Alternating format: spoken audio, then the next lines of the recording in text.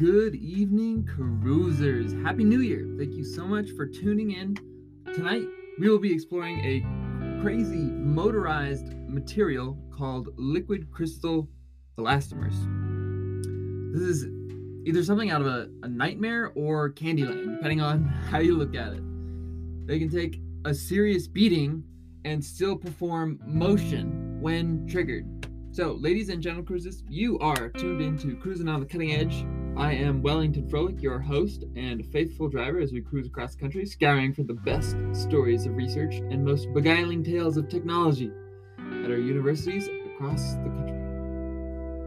Last time we cruised, we learned about the strange behavior our brains exhibit when we crave to binge eat. It's sort of like a low electrical pulse that they can pick up through a device and trigger an implant that shocks that area of the brain. Of course, this got me thinking how if you don't know what to say to someone you're attracted to, like say at the park or something, try something along the lines of, would you like to binge eat with me? Your beauty is making me crave, and the only way to shock me out of it is if you went on a date with me. Of course, you can always spice that up with throwing some crazy terms out there from the research paper, you know. This week, we are headed to Pennsylvania, to Carnegie Mellon, to dive deep into the world of liquid crystal actuators. Before we get on the road, I want to fuel up with a few announcements. I hope everyone enjoyed their holidays, Christmas, and had a happy New Year. This year, I think, will be very interesting. I'm not sure what technology will see breakthroughs, but I imagine that there will be some super interesting ones. So the matter then becomes, what areas will they be in? I know I am hoping for some interesting breakthroughs in nuclear fusion. That has caused some buzz in the news recently. From my understanding, Lawrence Livermore National Lab was able to produce energy, but it's still minimal. I think that they're heading down the right path, though. So I also hope to learn more about strange materials, new quantum topics, and other fascinating developments in the fields of, biomolecular and medical engineering. I've been invited to attend the thesis defense of a friend of mine who works in that field, so I'm very excited about that and looking forward to it. The other topic I am super interested in that may not be at the forefront of people's brains is communication technologies, specifically to super long distances into space. I don't know, it's just a personal fancy of mine. And lastly, I'm looking forward to cool cars, new prototypes, new technologies, and so many wicked designs. That's, the other half of this show, of course. So what do you think would be cool to see this year? What about, what do your families think? What technology would you like to see developed? What about like anti-aging technology? That seems to pique people's interest. Let me know.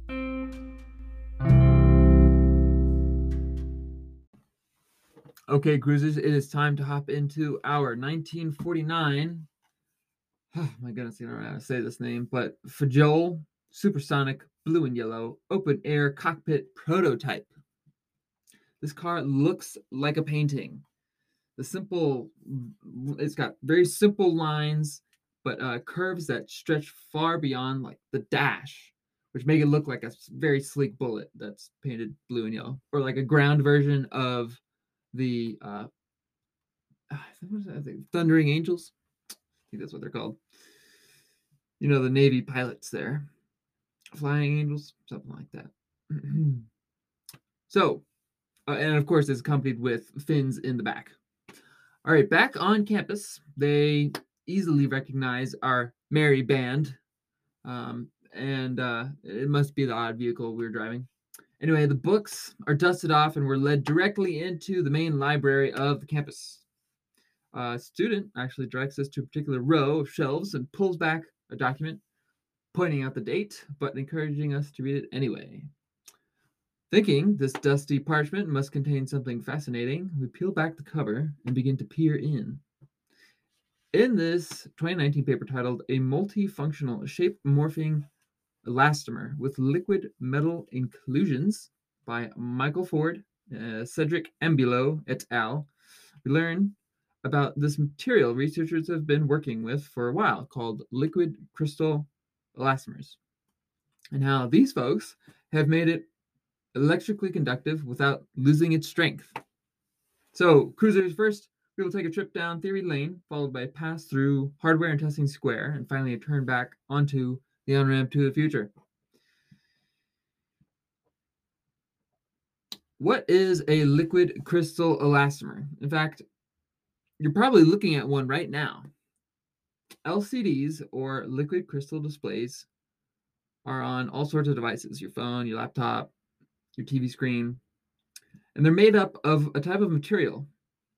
An example is a lab-grown molecule called 4-pentyl-4-cyanophiphenyl. That's just an example. And it's a series of carbons and hydrogens along with some other things. Now that didn't provide enough explanation, I know, but I wanted to give you some context. In the world, most substances are gases, liquids, or solids, but there are materials that just don't fit in those buckets.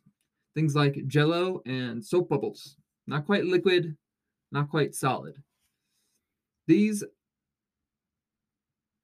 are called liquid crystals, or at least the ones between solids and liquids. Named such because their molecules are arranged in a mild kind of order. Not like a solid in which everything points in the same direction, is still, and so forth, but also not completely free like a liquid. So they have some very interesting properties, including acting. They're best known for the performance in your phone screens. So, triggered by the right voltage, a liquid crystal material acts as a gate and lets a certain color of light through, bringing up, whatever it is on the 6 million pixels embedded in your phone screen. White for your text messages and black for the lettering and all that stuff. So, now, granted, I would argue that they tend to be more fluidic than solid, especially in your phone screens. And I would never expect something of the same caliber mass as jello or a soap bubble to pick up several ounces of weight. And now this is where these researchers come into play. Their novel use of a liquid metal particle infused into a typical liquid crystal formula gives us this new material, this new type of liquid crystal elastomer. I read how they actually formulate this stuff, and it really is like a witch's brew. One frog leg in boiling cauldron, and if air bubbles, throw in a crow's eye. I mean, it's not really that way, but it's very close. And instead of those ingredients, imagine a bunch of words that would take ages to pronounce instead, like acroloyloxypropipropiloxy. Yeah. They do heat it up, stick it in a vacuum to suck any air out, and apply pressure to the putty to help make it conductive. I took a look at the chain of the molecule they synthesized, and it included hydrogen, sulfur, and oxygen to create this particular elastomer. So once the magic ingredient, which is liquid drops of gallium, this sort of metallic substance, was introduced, this new stretchy elastomer can perform all sorts of tricks, like contract and expand when heated, act as a component in touch sensors, so that if you touch it, something will happen, like a current flows through it, and then actually take that current and illuminate an LED that's embedded on this stretchy material. And they can do that all at the same time. But that's not even the best part, and I'll get into that next. Okay, cruisers, it's time to take a turn down Hardware and Testing Square. Can't make this stuff up. This is how fascinating and unintuitive the whole ordeal here in their research is. So they really do put this stuff through the ringer, let me tell you. First, they suspend it from a bar and clipped a 100-gram or 3.5-ounce weight to the bottom of this thin, almost looks like a stretched out fruit roll-up putty. Then they heated up with a heat gun and watched it raise the weight up very slowly. It took about 20 seconds to raise it up, like 10 millimeters. But I was already blown away by this whole thing. It just looks counterintuitive. How can, such a thin, almost melting thing hoist up mass? The next test was in cooler climes. They stuck it in a fridge and let it cool down to the ambient freezing temperature, and causing it to sort of expand, which is interesting. Then they opened the fridge door and saw it hoist up the weight again. So they've proven it's durable in a great range of temperatures.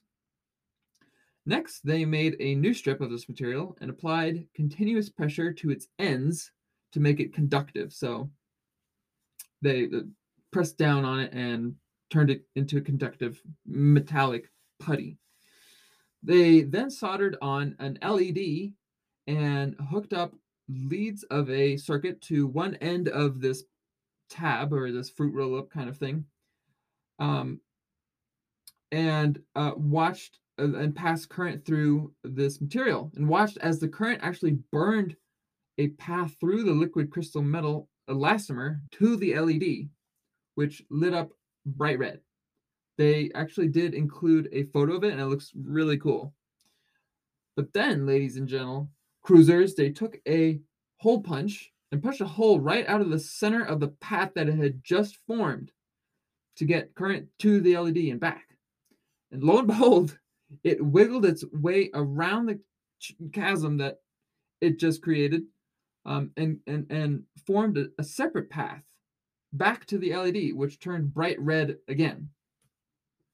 But that's not all. That is not all. We're just getting started here. And then they took that same piece and suspended it vertically again. And they also clipped weight on it and let it hang. And then they heated it up and it contracted, lifting the weight up as expected and illuminating the LED as expected again. But they weren't done, because then they attacked it with the hole punch again. And this time they were very vicious. They really went at it. I mean, at some point, the LED stopped illuminating. Guess there wasn't enough conductive material. But they tore a giant hole in the middle of this stretchy band, and yet it still hoisted the weight up to the same height. It had taken so much out of it by the time the video ended, it looked like the Western Front in World War I or something like that. One other test they performed that I thought was funny and it looked very interesting was sending current through its length while it had some rubber affixed or glued, I don't know exactly how they did it, to the ends of it so that it bent up in an arc while it rested on the table and then elongated. The rubber helped it actually scooch across the table like a caterpillar. So, folks, this material is really interesting, not only in theory, but also in testing.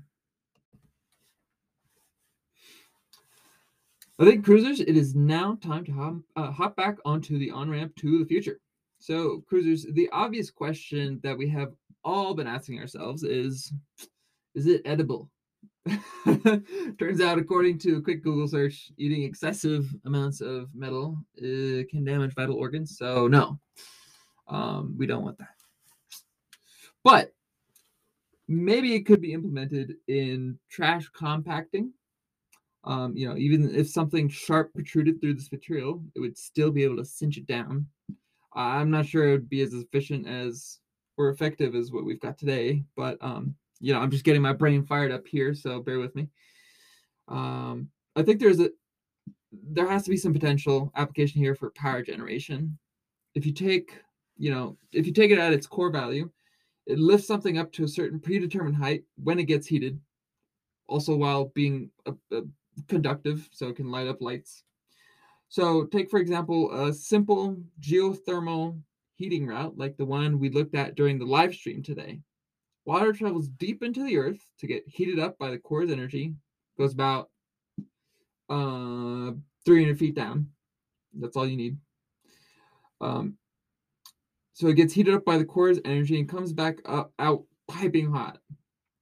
That in turn heats up another water line, which exchanges its heat with the final water line and shoots out steam. Only when it gets hot enough should the last line open to let that hot air out. So this would be a completely passive device that would just have to be sealed. That would be the hard part, in my opinion. But it would require no energy to hoist itself up to let steam flow through, and no energy to lower back down to block it.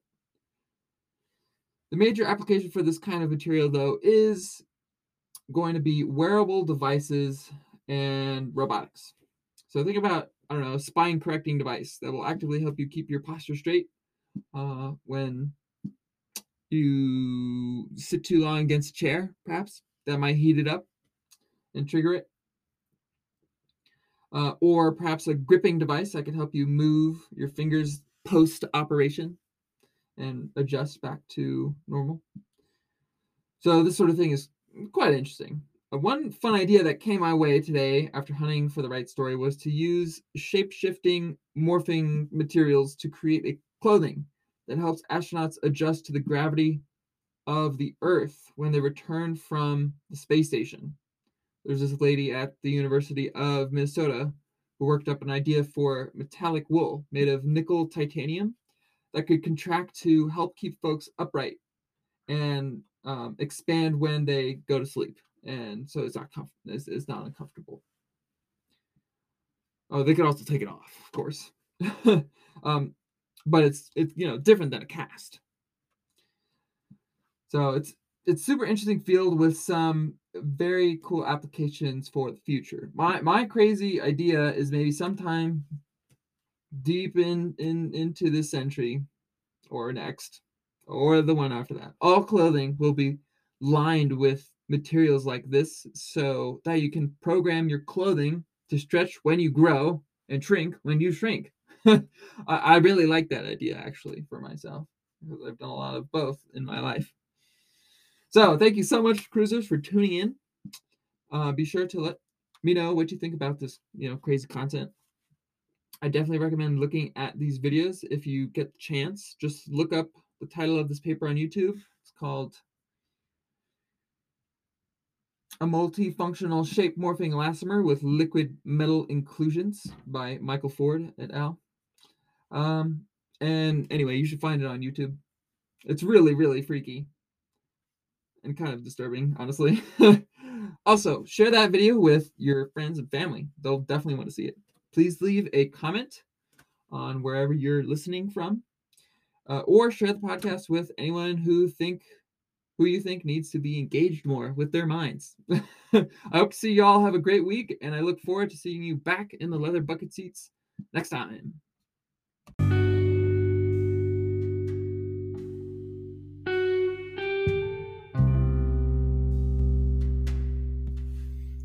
My song recommendation for this week is Fanfare for the Common Man by Aaron Copland. One of the best, most uplifting classical songs out there. Go check it out.